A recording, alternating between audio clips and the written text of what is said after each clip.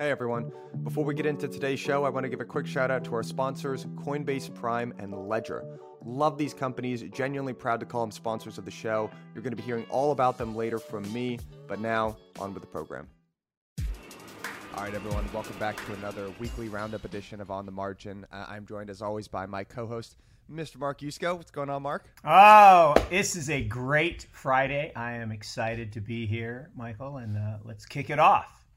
I know. Yeah, let's just get into it. I know we're going to be talking about this Bitcoin ETF, the futures-based ETF, later, but we got a lot of interesting charts to show you beforehand. So this is not a chart, but this got circulated on Twitter, and I just had to throw this on here as the first thing that we talked about. So this is Goldman's analyst coverage of Enron 3 weeks before it collapsed. So if you look at the date there up on the top left, this was in October 9th. I think by December 2nd, so about 3 weeks later, the stock went from about $38 to less than $1.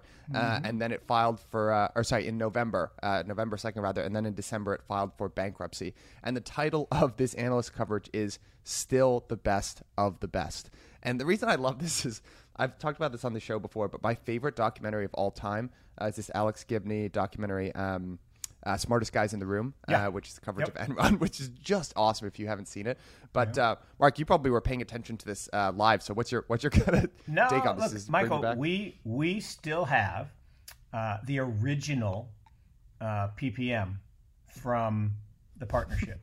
These guys came to our office in Chapel Hill and pitched, the smartest idea in the room, and we walked out going, "Don't get it." Watch this thing take off. We're invested in a number of hedge funds who were short early, which is the euphemism for wrong, and caused some pain.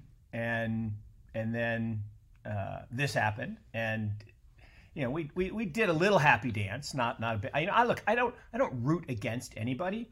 I don't like fraud. I don't like hype. I don't like crazy prices of things that make no sense, which we'll talk about later.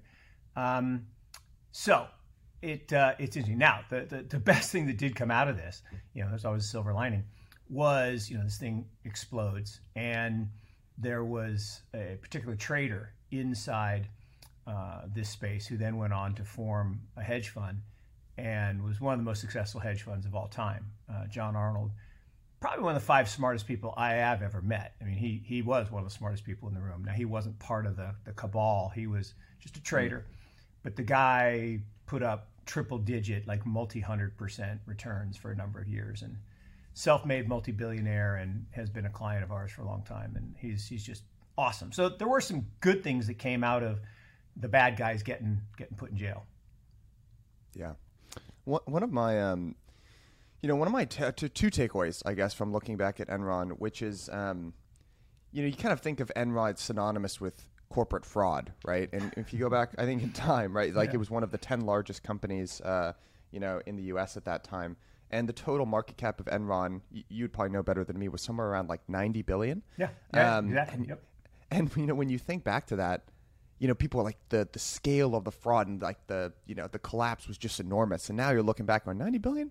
Doesn't even that's when 90 billion was right? A lot of money, right? I mean, right now, I make the joke all the time. The first asset manager I worked for back in the late 80s, early 90s, we had $1 billion. Back when and there were 5 of us, right? Back when $1 billion was a lot of money, and it was the largest spin out of a university. It was 2 university professors, and the first quant shop, and I mean, it was a big deal.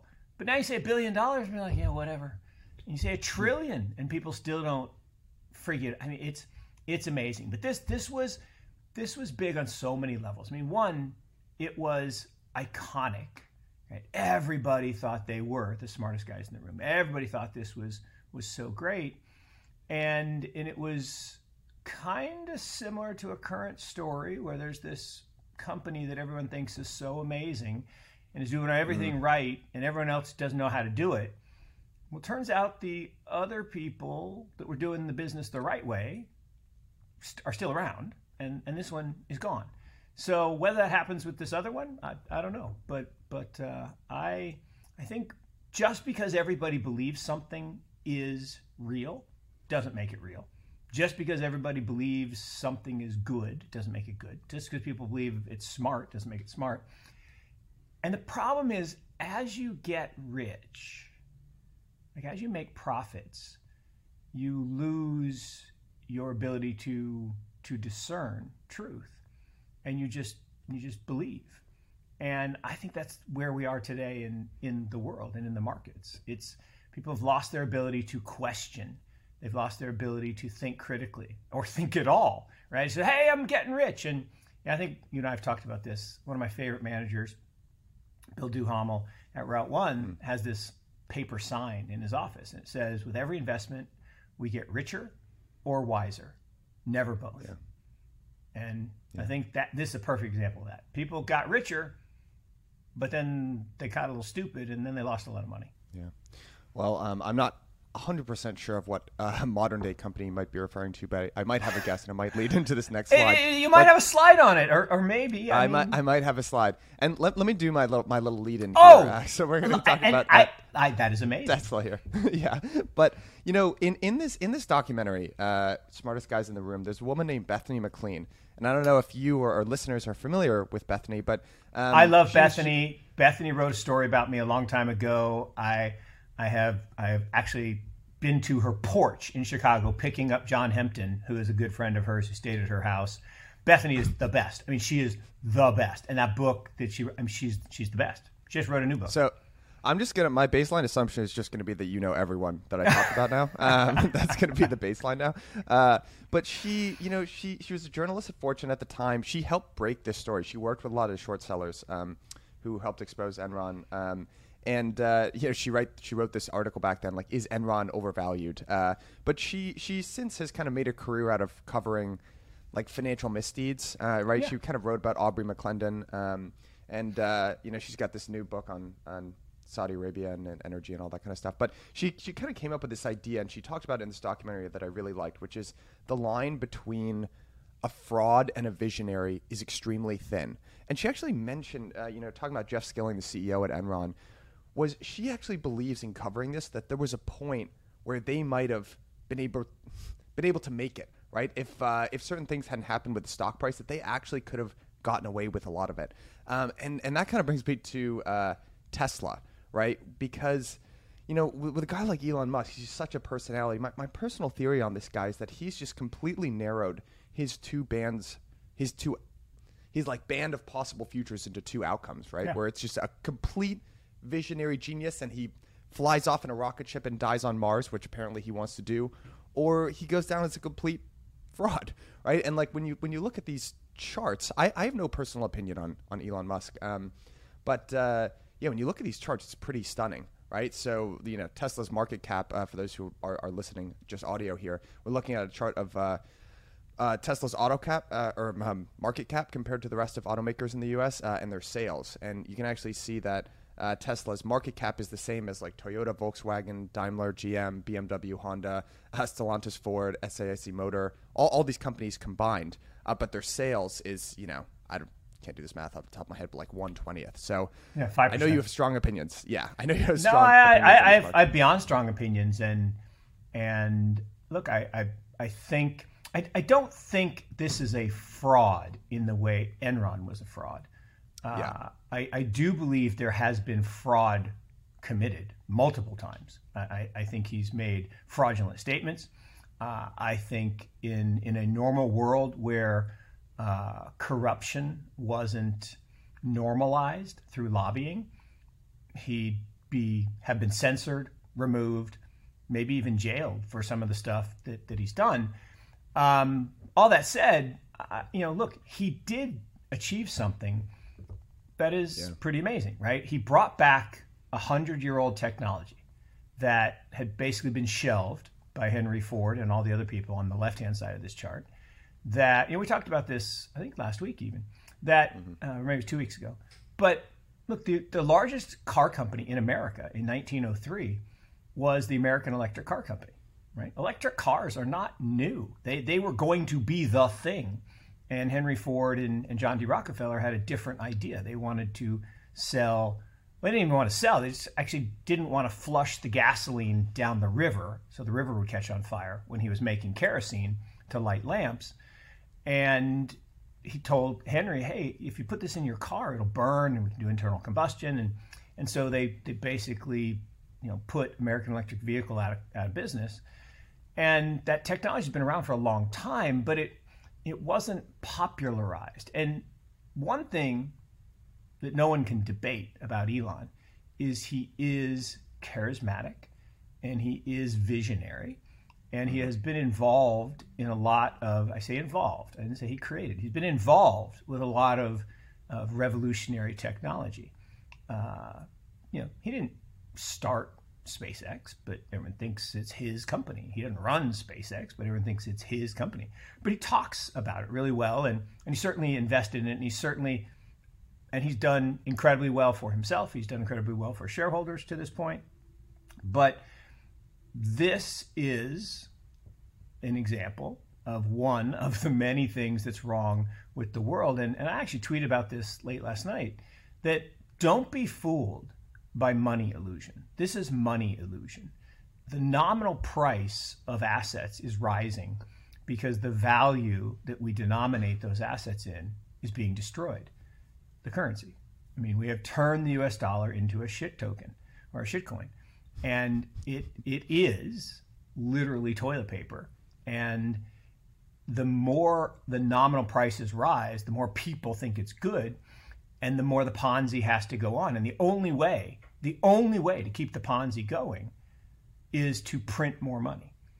And by printing more money, you increase the nominal value. And again, we've seen this movie over and over and over, and we know how it ends. You just don't know when it ends. Yeah. My thing about Elon is, I like I said, just disclaimer, I don't really have any strong opinions about the guy. I will just say, when you compare Enron to something like Tesla, Enron, they were like calling up the guys in California being like, can you shut down the power grid to manipulate the price of energy back then?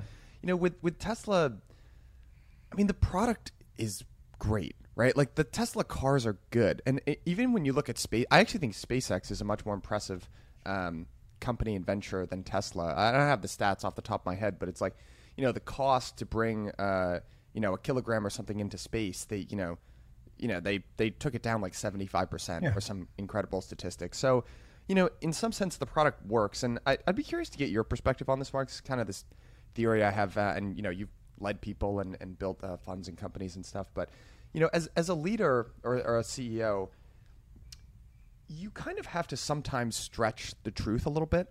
Not lie, but, things don't go linearly, right? Yeah, like sometimes things don't go great, right? And you can't exactly say to your team like, hey guys, it's looking pretty shit right now. You kind of have to say, hey, no, it's all right. Like it's all going to be fine. Like everyone keep working towards the goal, etc.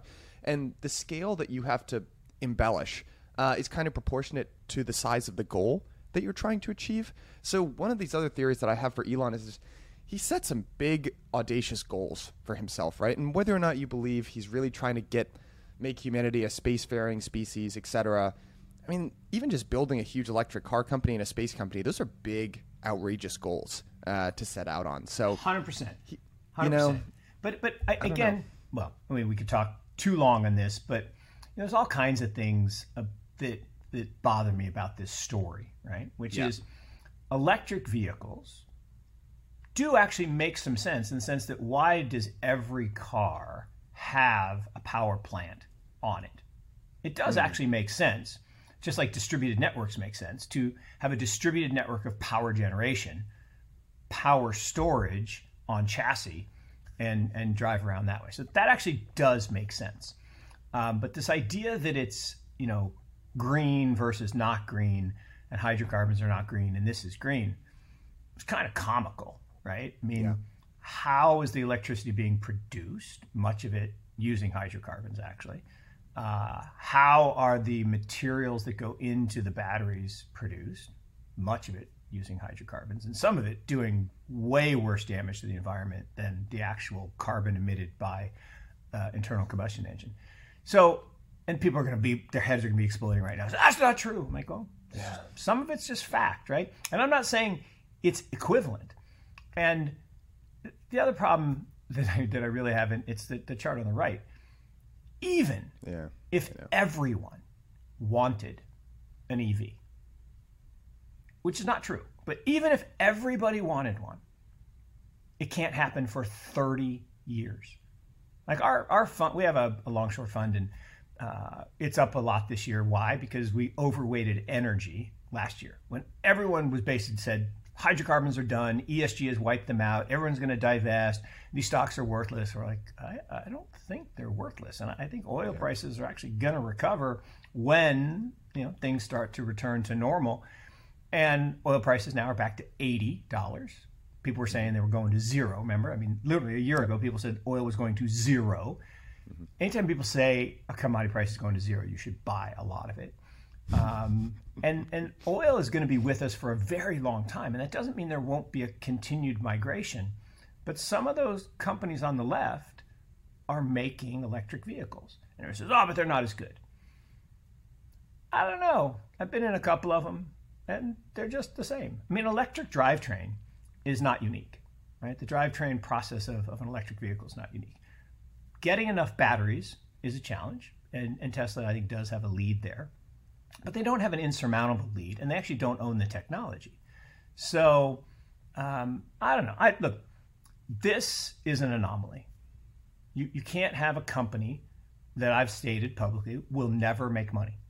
Tesla will never make a profit, a real profit. Like if you take out the credits that they sell, which they paid for through lobbying to get this exemption, they've lost. They've torched. I call it, an internal. It's not a internal combustion engine. It's a cash incineration engine, and a CIE. And these guys will never make money. They promised us $35,000 cars. Now the lowest price you can get is $42,000, and that barely runs. I think you have to get the steering wheel for extra. So promises are great. People love a story. The Greatest Showman, the whole thing. I do actually refer to him. I think I told you this a couple months ago.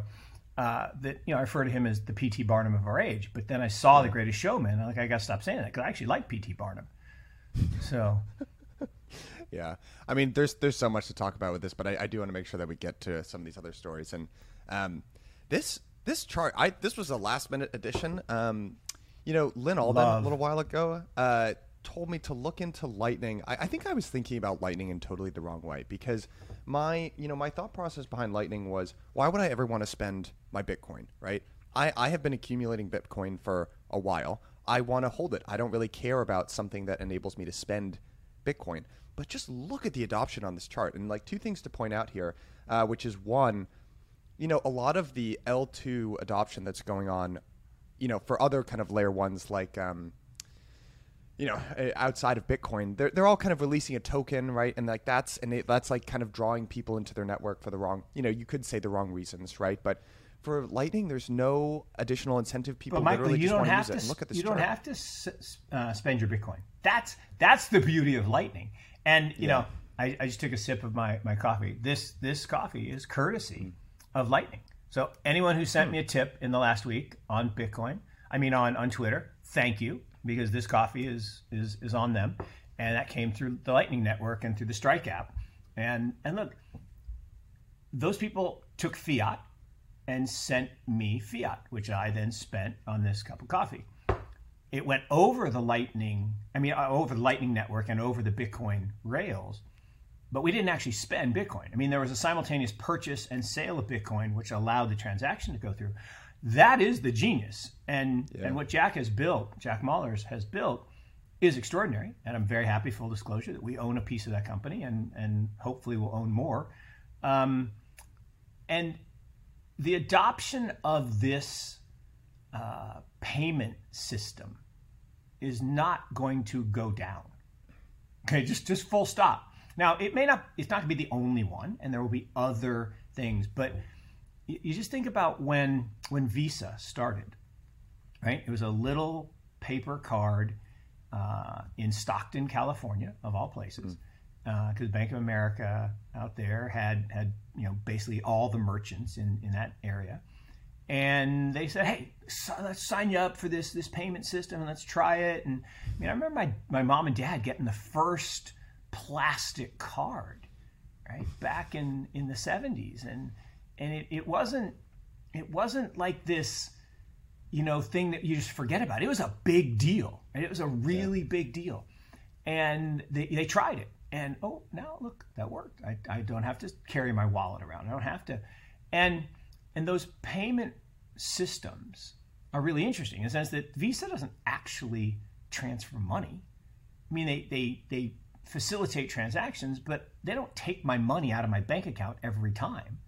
What do? Once a month, I settle up. Right. And they just keep a big spreadsheet. This is a little different than that, but it's simply a rail on which payments can occur. And this goes back to the whole conversation we've had about protocol layers. The internet is pretty clear. We got TCP at the base layer, TCP/IP at the base layer. We got FTP for files. We got SMTP for emails. We got HTTP for websites. And we got www that ties it all together. And we know that right now you and I are doing voice over IP and image over IP, but it's going across TCP/IP rails. But you can't own TCP/IP. Yeah. We built out these Bitcoin rails, this Bitcoin blockchain, this incredibly secure network, this incredibly global network.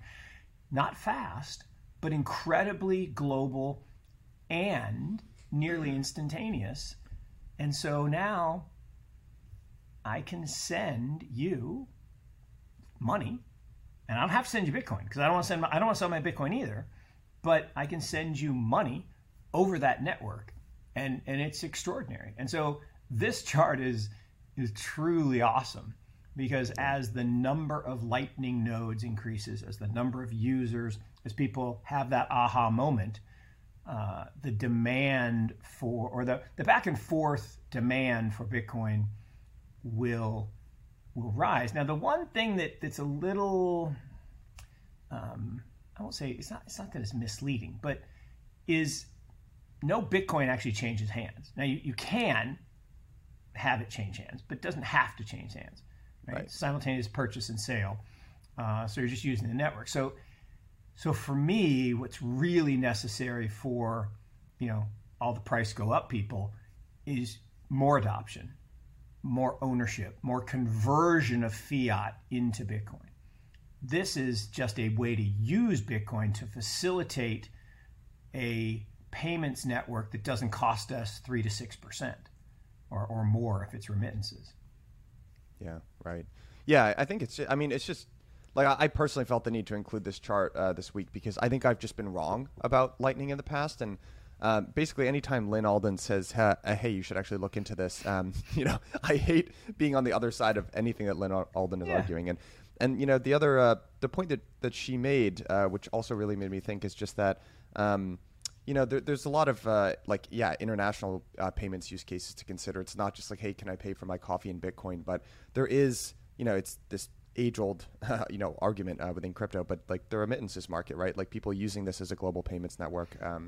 I just think it's really interesting. It's something to pay attention to. Well, it's already happening. And well. And look, if you can disrupt a 162-year-old monopoly, Western Union, and the Bank of International Settlements, which is even older, it's a good thing, right? Yep. Because monopolies of anything, whether it's monopoly of money creation, monopoly of payment systems, monopoly of custody, monopolies are bad. They're evil. Mm-hmm. And they abuse their power and they make things more expensive than they should be. And the idea that, we've talked about this, right? If I had a mother-in-law in El Salvador, which I don't. I have a mother-in-law in Tulsa, Oklahoma. But if I had a mother-in-law in El Salvador and I wanted to send her money, she'd get 50 cents on the dollar. That's insane. Yeah. If I sent her a Lightning payment using Strike, she'd get $1. Well, peso. I mean, it would turn $1 into a peso. But, which that's pretty cool too. I mean, that's pretty cool too. It is pretty cool. I mean, it's amazing actually to take that green piece of paper and turn it into a red piece of paper using a gold coin, although there's no gold and no coins in Bitcoin. Howdy, everyone. This episode is brought to you by Coinbase Prime, the leading prime brokerage solution for all things digital assets, providing secure custody, trading, and financing to an institutional suite of clients. On the retail side of things, I am more than happy to make this endorsement because I have been a customer of Coinbase since the day that I got into crypto. I still keep the vast majority of my assets there, actually, and I do it for one reason and one reason alone, so that I can sleep easy at night knowing that my funds are safe. It's the same reason when family or friends ask me, where should I buy my first Bitcoin? I direct them to Coinbase. And now, finally, when institutions are starting to ask, what's the most safe infrastructure to use? I only point them in one direction, to Coinbase Prime. And the reason that I do that is because it is peace of mind. When it comes to security, everything is top of the line on this platform, and it's a white glove experience to boot. They've been securing client assets at scale for 8 years, which as of Q2 of this year is $180 billion. They have an industry-leading insurance policy, and they're audited by Blue Chip auditors so that you can sleep easy at night too. So, stop listening to me, click the link at the bottom of this episode, and go check them out for yourself. And when you get there, tell them that I sent you because I love to get credit. When it comes to crypto, security and custody is paramount. Introducing this episode's sponsor, Ledger, your secure gateway to buy, exchange, and grow your crypto assets. I know I've got a smart audience, so I'm assuming/hoping that most of you already have your Ledger hardware wallet, but just in case you don't, this is how I think about it. I wouldn't get into a car if I couldn't wear a seatbelt, and I don't operate in crypto unless I can do it from my Ledger hardware wallet. Crypto is really exciting, but it is still the Wild West. There are lots of risks, and Ledger is the easiest way to make sure that you are still protected. And the best part about Ledger is that you don't need to make any trade-offs between security of your funds and utility of your assets because Ledger has Ledger Live, which is a software. It syncs right up to your Ledger hardware wallet, and you can do anything that you'd want to do with your crypto assets. You can easily send and receive, you can buy and exchange, and you can get access to staking. And they've actually started to aggregate some of the best DeFi apps and services out there. Two of my favorites, Paraswap, a decentralized aggregator, and they've got Lido for staking. And stay tuned, I'm going to keep you guys updated. They've got some really cool services coming out soon. Aave, Compound, and 1inch among them. So if you take one thing away from this, guys, please make sure that you're protected in this space. Get yourself a Ledger hardware wallet today and start using the Ledger Live app. Click the link at the bottom of this episode. Thank me later. You know, I've been talking to my dad now for Bitcoin about 4 years, and one of the experiences that he had that made him finally look at this more seriously was my sister, you know, was doing a semester abroad in Switzerland, and the pain of trying to send her money over there was, and I was explaining to him, I was like, I know you won't use this, but the technology exists, you know, to completely bypass the problem that you're having right now. So, so there's this whole thing that's going on right now. I want to see, I'm going to stretch the limits of my technology here now. I'm not going to be able to click on the link, but everyone should go check out, Jim Bianco basically did a whole great thread on this, which is basically this great wave of employees leaving their jobs. That's happening right now. So on the left here, you're looking at a chart of voluntary job separations, which is initiated by the employee. We're looking at essentially an all-time high, right, which is just over 4.2 million people left their job in the month of September. And then you're looking at on the right U.S. quit rates, which is seasonally adjusted, which is like just about 3% of the overall workforce quit and left their job. You know, Jim also, these are all just charts from Jim's thread. You know, especially within accommodation and food services, there was a huge jump in terms of quits and people leaving. And, you know, my kind of take on this is people are leaving their jobs in basically every sector in the U.S., but it is kind of happening in these low-paid, you know, kind of service industry type jobs. And one of the things that Jim pointed out, there was a survey that was done, and you know, the two of the largest reasons why people are leaving is they don't feel fulfilled or emotionally supported, which is basically just Chinese for I hate my boss, right? And I'm quitting. This is bullshit. And then also there was like you know, for flexibility, right? Because their current jobs wouldn't allow people to be flexible, and I feel like that actually is probably a pandemic thing. I have a couple thoughts on this. It's something that I've kind of just noticed firsthand experience. I think there is like a lot of turnover that's going on. I've talked to my old boss, my last company, who's now the CEO, and he's you know, just remained a good friend. And yeah, he's something that he's noticed as well. I don't know. What's your take on everything that's happening right now in the labor market, Mark? Again, not to go too far down this rat hole, not even a rabbit hole, but the rat hole. It's all part of the plan, right? This is the plan, right? The plan of a dictatorship is to make the masses dependent on you. Okay? So the way you do that is you create economic duress, and then you shower them with free money. Okay? So you buy their votes first so you can get elected and secure, and then you basically create dependency. And that dependency is this whole ridiculous concept of universal basic income and handing people money to do no work, to be not productive members of society, to basically sit. It's like, the extreme of it is WALL-E, right? The movie WALL-E, where those people are on that ship waiting to come back to Earth, and they sit there and drink big gulps and watch, advertisements. And consumption of stuff is encouraged, and productivity is discouraged. I mean, think about what we're doing on the tax side. Right? We're super taxing CEOs of businesses in California. Are you joking?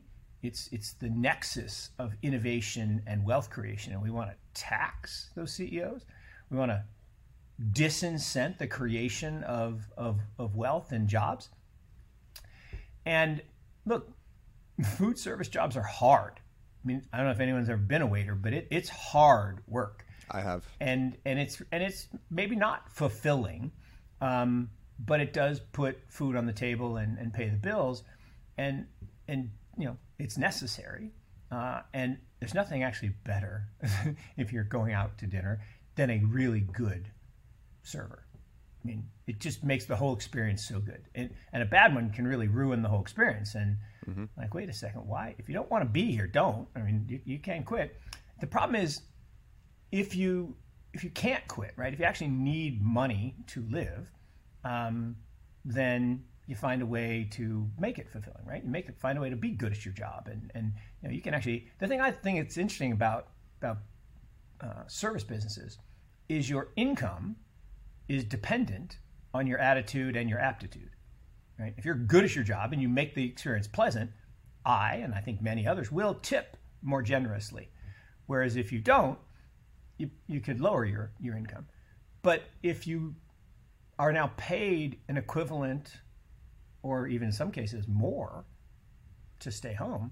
Now, but you had the chart maybe last week or 2 weeks ago that showed that those benefits are starting to be cut off, but they're not being cut off everywhere. And it's the age-old question of the extended unemployment benefits. Should we keep them or should we not?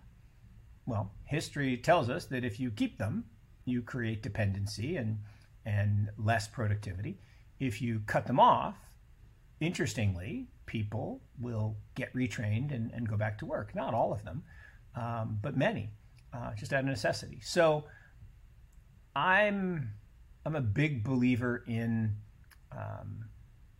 free and open markets. I don't like the price fixing in the interest rate market. I don't like price fixing in minimum wages. I think you should let wages set themselves based on supply and demand. And I don't think we should be paying people to quit their job, personally. Yeah.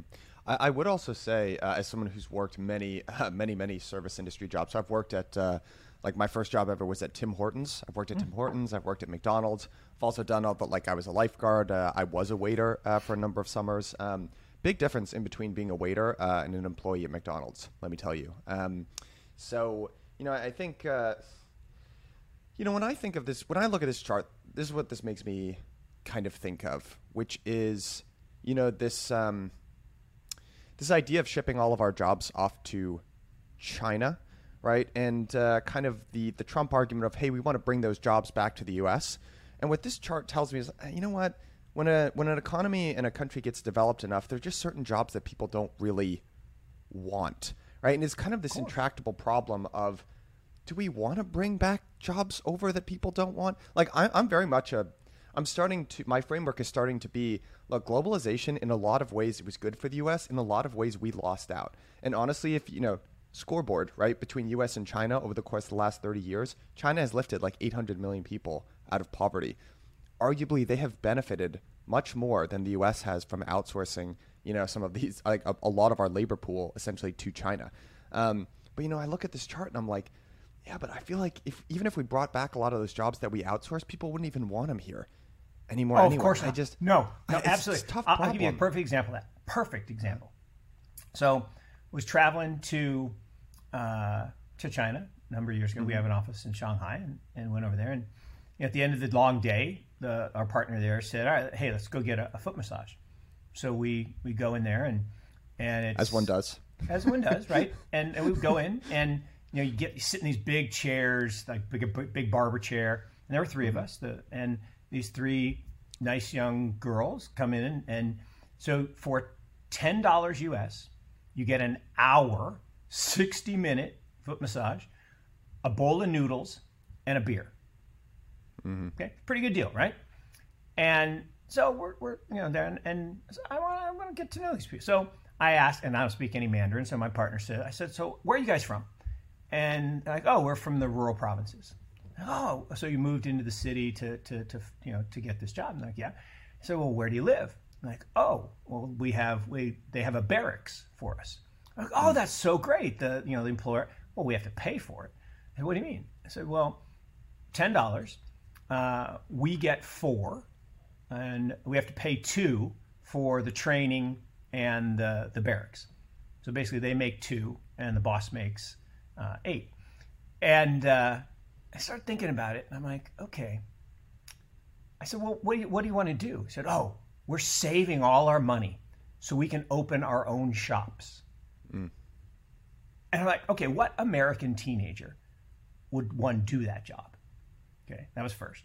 Second, what American teenager would save the money instead of buying the latest iPhone or video game? But the work ethic of these young women was incredible. And they were thinking entrepreneurially. Mm-hmm. And to your point, that's what's kicking our ass, right? It's an attitudinal thing that I work hard, I save my money, I invest it, and I make a better life. That was pretty cool. Yeah, I agree with you. As a younger millennial, I have a lot of thoughts on this. I do think it's interesting that you say it's a tough time to be a millennial. I think in some ways, it's challenging, but I also do think we have a lot of opportunity, and my generation doesn't. And look, this is just an observed trend in history as well.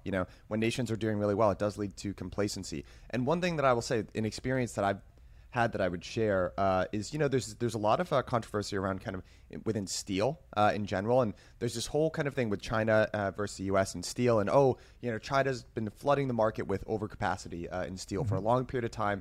People get all up in this was a talking point, actually, when Trump was getting elected, actually. We've been putting tariffs on Chinese steel for forever. Basically doesn't do anything. But I will say, I worked as a consultant. Our niche, like the least sexy niche on the face of the planet, we helped large companies purchase steel. Mm-hmm. And there are basically 3 different regions that we help source from: the U.S., Europe, and China. Mm-hmm. And I will say Europe was like the worst. You call up and be like, hey, I want to spend $30 million with you. They'd be like, everyone's on vacation 4 to 6 weeks. You'd be like, oh my God, like, please take my money. Yeah. The U.S. was, you call up, they might respond to you, but past 3 p.m., nobody's responding. Nobody. Absolutely not. And it, weeks to get back quotes. China, if you called them a Chinese mill at 10 p.m. at night their time, they would get back with a quote by 8 a.m. the next morning. So it's kind of like, I get it. Yeah, look, and to your point about millennials and Gen Zs having opportunity, it's the greatest opportunity in the history of the world, right? And look, I'm prone to hyperbole, but this is real, and it's because of this exponential growth wave that we're about to go on.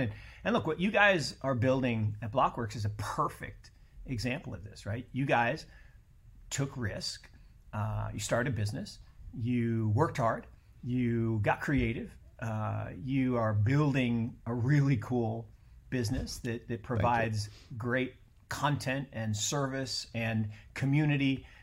And that's a huge opportunity. But you actually have to work. You actually have to do it. And it's not easy. And it's frustrating. And there have been ups and downs along the way, mostly ups, less downs, but because you guys are kicking ass. But it is so much opportunity, but there's this malaise of so many, like, oh, the jobs are offshoring and there's all this problem with, COVID. I'm like, it just depends on your perspective. It does. Every problem I totally agree. is an opportunity, right? Every roadblock may send you in a better direction. Every door that's closed, God opens another one, and the whole thing. Look, my life's been a winding, series of happy accidents. Someone said, no, it's divine intervention. I'm like, either way, I didn't plan to be here. I didn't plan to be a venture capitalist in digital assets. That wasn't my plan. That wasn't the plan? I didn't wake up one morning when I was 16 and say, geez, I really want to be involved in digital assets. But this is the biggest opportunity, wealth creation opportunity I will see in my lifetime. And I'm going to be here a long time. I got the 10-year-old. I got to be around and work and tokenize the world, right? I saw a clip of myself from 2018. And Maria Bartiromo said, you're starting this new business, Morgan Creek Digital, and what are you going to do? And I said, well, I'm going to spend the next 2 decades tokenizing the world. Yeah, sounds actually pretty good. I like it.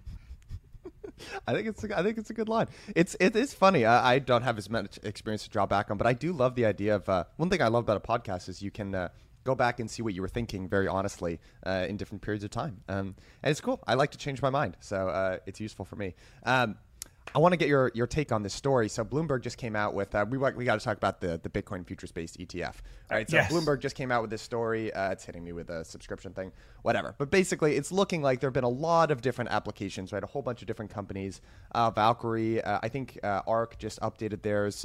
Basically, Bitwise, a whole bunch of these companies have filed for a Bitcoin ETF. The SEC tweeted something out, which is something to the effect of, hey, if you're going to invest in a futures-based Bitcoin product, like just be careful, yada yada. It looks like, knock on wood, we've had the rug pulled on us before if you've been operating in crypto, but it looks like this is going to get approved. I guess the caveat is saying what we talked about, I think last time or maybe 2 weeks ago, which is that a futures-based product is not ideal. There's something called roll costs, right? Which is that when the futures, you're essentially continuing to roll the futures. There's a cost for doing that. That eats away at your potential profits, right? So it's not as good as spot exposure. But what's your take on everything that's happening right now around the futures-based Bitcoin ETF? Look, I'll go on the record. It's definitely going to happen, right? I mean, they just telegraphed it, and so it's definitely going to happen. I think that's good. Again, we are investors in Bitwise, and I was actually with Hunter last week in California chatting about different stuff.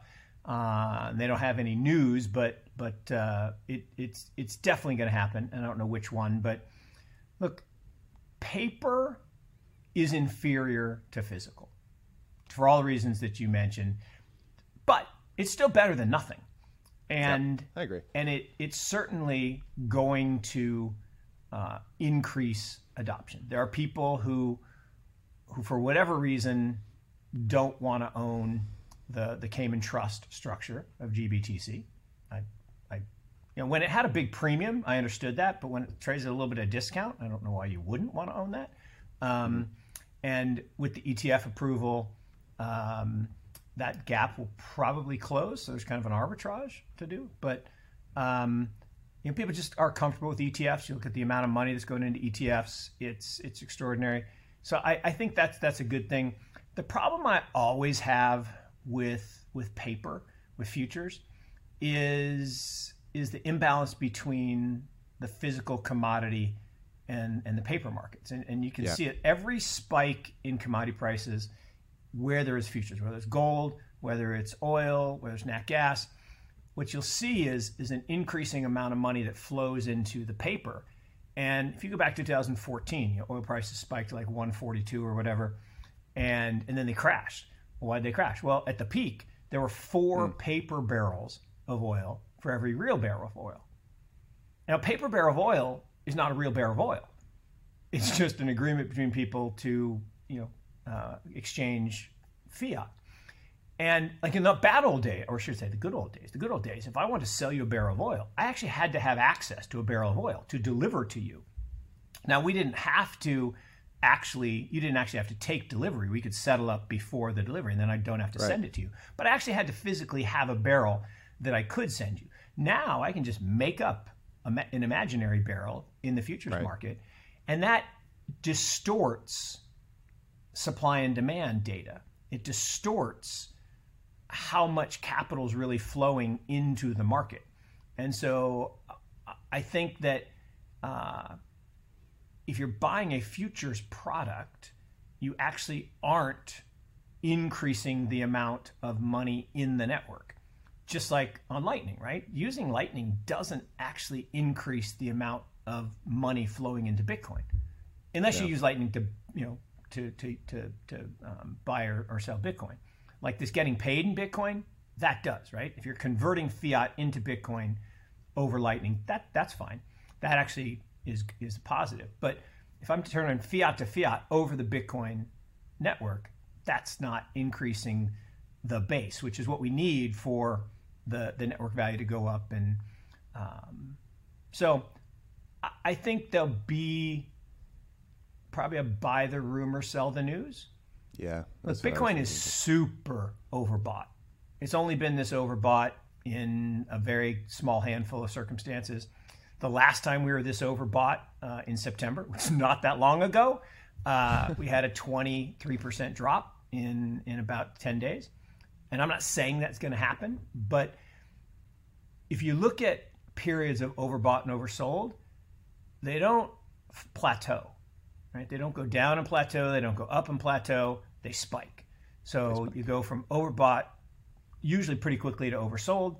Same thing with when you're oversold at an extreme, you go to overbought. So the 60 is a really important number, and we're just on the cusp. We talked, I think it was last week, about the cup and handle. This is one of the best cup and handle patterns I've seen in a long time. We had a really nice, deep base, declining volume, loss of interest, people kind of giving up. And then we had the sharp spike in August, the correction in September, and now you coined the term, Uptober. So I gotta say, I can't claim credit for that, Mark. Oh, okay. Do you know who Crypto Cobain is? Oh yeah. Do you know who that is? He had this tweet. We can link to it in the show notes. He tweeted back in January.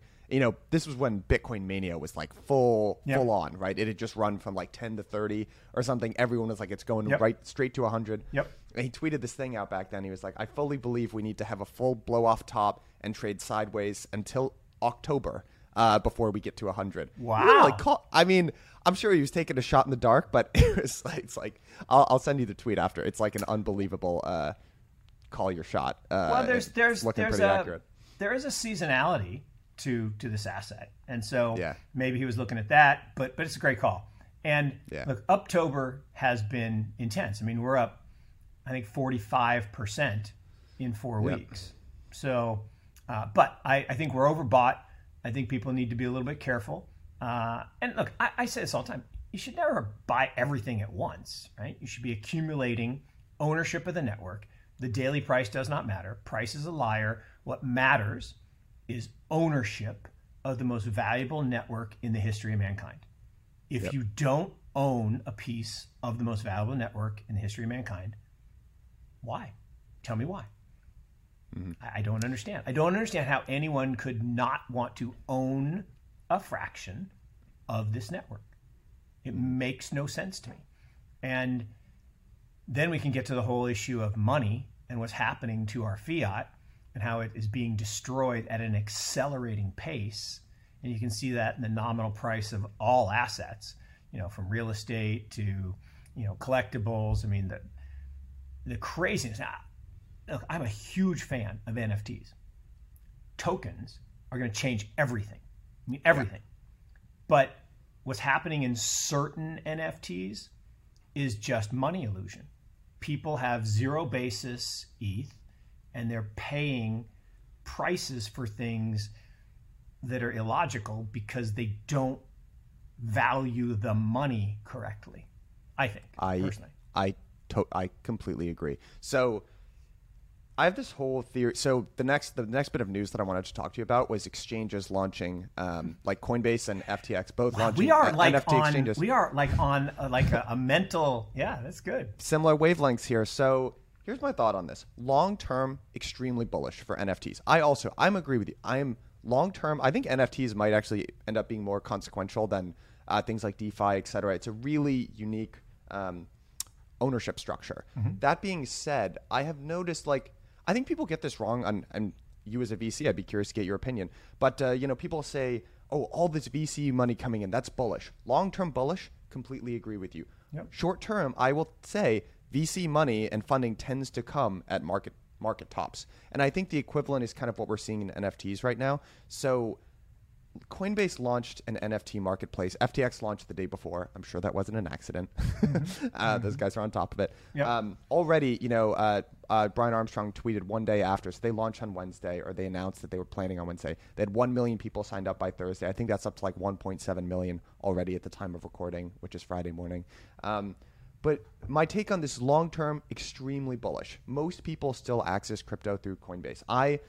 They're an advertiser on this show. I keep most of my assets on Coinbase. I trust them. I think they're a great team. I will say, and I think what they're going to do is they're going to broaden the base of people that use NFTs hugely. I will say the timing on this to me feels like I think it's calling a market top in NFT. I'm not a markets guy. I don't look at charts, but I will say I feel like this is a momentary top for NFTs. It's just my personal opinion on the whole thing. What do you think about this whole thing? I think your instincts are right on, but I'll modify it subtly in the sense that it's absolutely a momentary top for the most popular and highly demanded. Because things that are popular fade because something else comes up that becomes equally or more popular. Here's the thing. There are 68, maybe even 69 now, because it changed. It's like the debt clock. It just keeps going. 68 million people use Coinbase, are customers of Coinbase. The two of us, most of the people at my firm, again, we were our owners. We invested in the private markets. We still own 80% of our shares, which we probably will sell at some point. Not probably, we will sell because we're venture capitalists. So we need to return capital to our investors. And that's not because we don't like the company and don't think it has a great future. It's just the job of venture capitalists to take private companies, turn them public, and send the money back. So the fact that they're getting into it is important. One of the reasons we're leading the Gemini deal is because of their NFT platform, Nifty Gateway, which is one of the top NFT platforms. And those guys went to Emory. I will say, shout out Emory. There you go. Yeah, Duncan Cock-Foster. Yeah, the two founders. They got acquired by Gemini pretty early, but it's a great business. And NFT tokens, I think will change from NFTs because non-fungible will be like just a word we don't need to talk about. But tokens are going to be at the core of the blockchain, or what I call the trust net. Right, the trust net is going to be monstrous. And what websites did to create the internet, making information bidirectional, tokens make value bidirectional and assure property rights. And there will be hundreds of billions of tokens. Everything in the world, right? The piece of art behind everything will be tokenized and will trade on these marketplaces. And there's going to be an explosion of marketplaces, just like there's going to be an explosion of exchanges. I think there are 400 crypto exchanges right now, give or take. They'll probably get to 1,000, and then they'll go to some smaller number. Just like the bank, we went to thousands and thousands of banks, and then you consolidate. And so in the beginning stages, there has to be an explosion as more and more people adopt and you get distributed network effect. Then you get consolidation. hopefully not down to a monopoly or duopoly, but to a oligopoly-ish. You know, 4 big U.S. banks and a couple in Europe and a couple in Japan.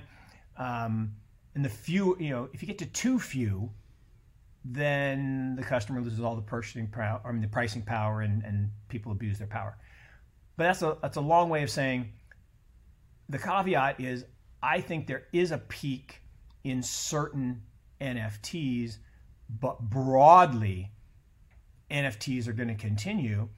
And, you know, look, I was scrolling through OpenSea last night. So I'm involved in something called League DAO, which is essentially creating a decentralized version of fantasy sports. And these guys are amazing. I mean, the developer team and just the visionaries of this are amazing. I'm just along for the ride because, you know, it's what I do. I try to find smart people and back them. But so I went last night and I minted my teams for the new league. And Love this. and it was awesome. And it was crazy because there was so much demand. Gas fees went crazy and I had to wait and kind of time it. And I tried doing volume to get the... I still pay too much in gas fees, but whatever. But I got my teams. And so then I was on OpenSea, kind of seeing who I got, because it's a random generation of the teams. You don't get to draft, which I don't know how I feel about that, but cool. So I have my teams. And I'm going through OpenSea and I'm looking, and I was like, you know, there's some cool stuff, but there's a whole bunch of not cool stuff. And just a whole bunch of stuff that it was like literally going to a garage sale. And there were a couple treasures, and then a whole bunch of stuff that the person doesn't want for a reason. And there were some clever ideas, and there were some, you know, historically, like, I mean, I shouldn't even talk about it, but the one that, you know, was like laughing was the stripper NFTs. Like, really? We're going there? And they work in strip clubs. I'm like, no, just stop. But it's the oldest profession. I mean, that's been around forever. But it's just, I don't need that right now. But there were a couple other things on there that I thought were really compelling. But there were some, I don't know, when something is visually attractive and a lot of people want it, I think that's great. When something's really ugly and people just want it because other people want it, I don't know. I don't know that that's durable.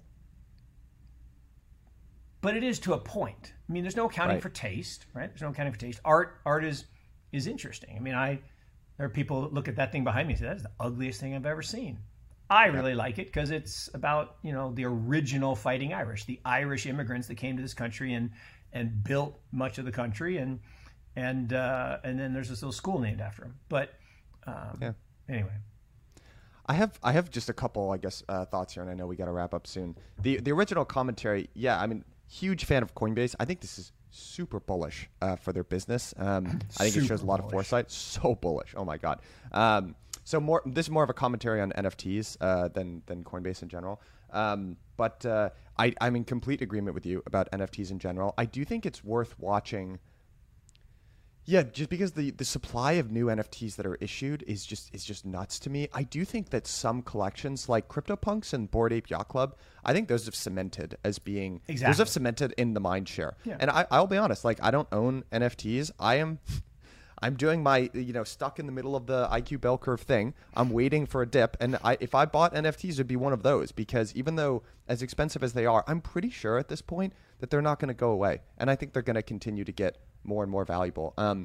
The last kind of thesis that I have, and this is going to sound weird, but like, okay, so the strip club thing, whatever. I'm starting to see ideas crop up. This tends to happen in this cycle where, like, okay, these ideas that are going on in crypto are cool. How can we connect them to real world use cases? Right. Eventually we will get there. I have this weird theory though that I when I see that, I'm like, nah, not going to work. And my analogy would be, you know, if you thought about the internet back in the day, it's like Vonage, right? Like, the interesting things that are happening right now are use cases that were never possible pre-crypto. And eventually all this stuff is going to evolve and interact with the legacy economy, et cetera. And it's going to solve real world problems. But in the internet, it took a long time before that actually happened. And if you were just waiting for like, okay, if you were asking the question in 1995, how is the internet going to help me solve business problems today? You would have been waiting for a long ass time, and you would have lost out on a whole bunch of really interesting, cool things.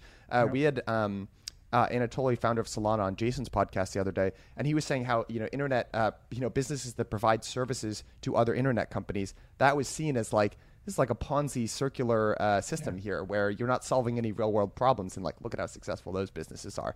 So infrastructure, baby, all about infrastructure, right? You got to build it. You got to build it. So my thought on the NFTs, where it's like, this NFT will get you access to this real world thing. I'm like, nah, just get me some cool art. Get like any art that wins people's mind share. That is interesting, I think. Yeah. Well, and the thing I liked about the announcement on Coinbase was, it talked about the community. Yeah. It's the community that builds the value, right? Mm-hmm. It's basically supply and demand, right? If you have the best piece of art in the world and no one sees it, right, then it's not really valuable. Or if you're the best lemonade in the world but no one drives by your corner, you're not going to make any money. So community is what matters, and therefore the more ubiquitous the brand of marketplace, the better. It's like eBay, right? When eBay started, I remember my board at Notre Dame saying, "You want to invest in a garage sale company? Are you an idiot?" And look, that single investment turned Benchmark Capital One into a 96x venture capital fund, one of the best venture capital funds of all time. $85 million fund generated more than $8 billion of value, because it turns out that there's more to do on eBay than simply a garage sale. Mm-hmm. And who would have thunk it, right? But people who were building the infrastructure to allow for selling real goods and services, to, having the fulfillment, right? The problem with any new idea is, if you try it and you have a bad experience, you're lost. Mm-hmm. Whereas if you try it and you have a good experience, one of the challenges for crypto right now is the UX still sucks. In most cases, the UX still sucks. Coinbase is actually pretty good. Gemini is pretty good. A couple of the other exchanges are pretty good, but those are CeFi.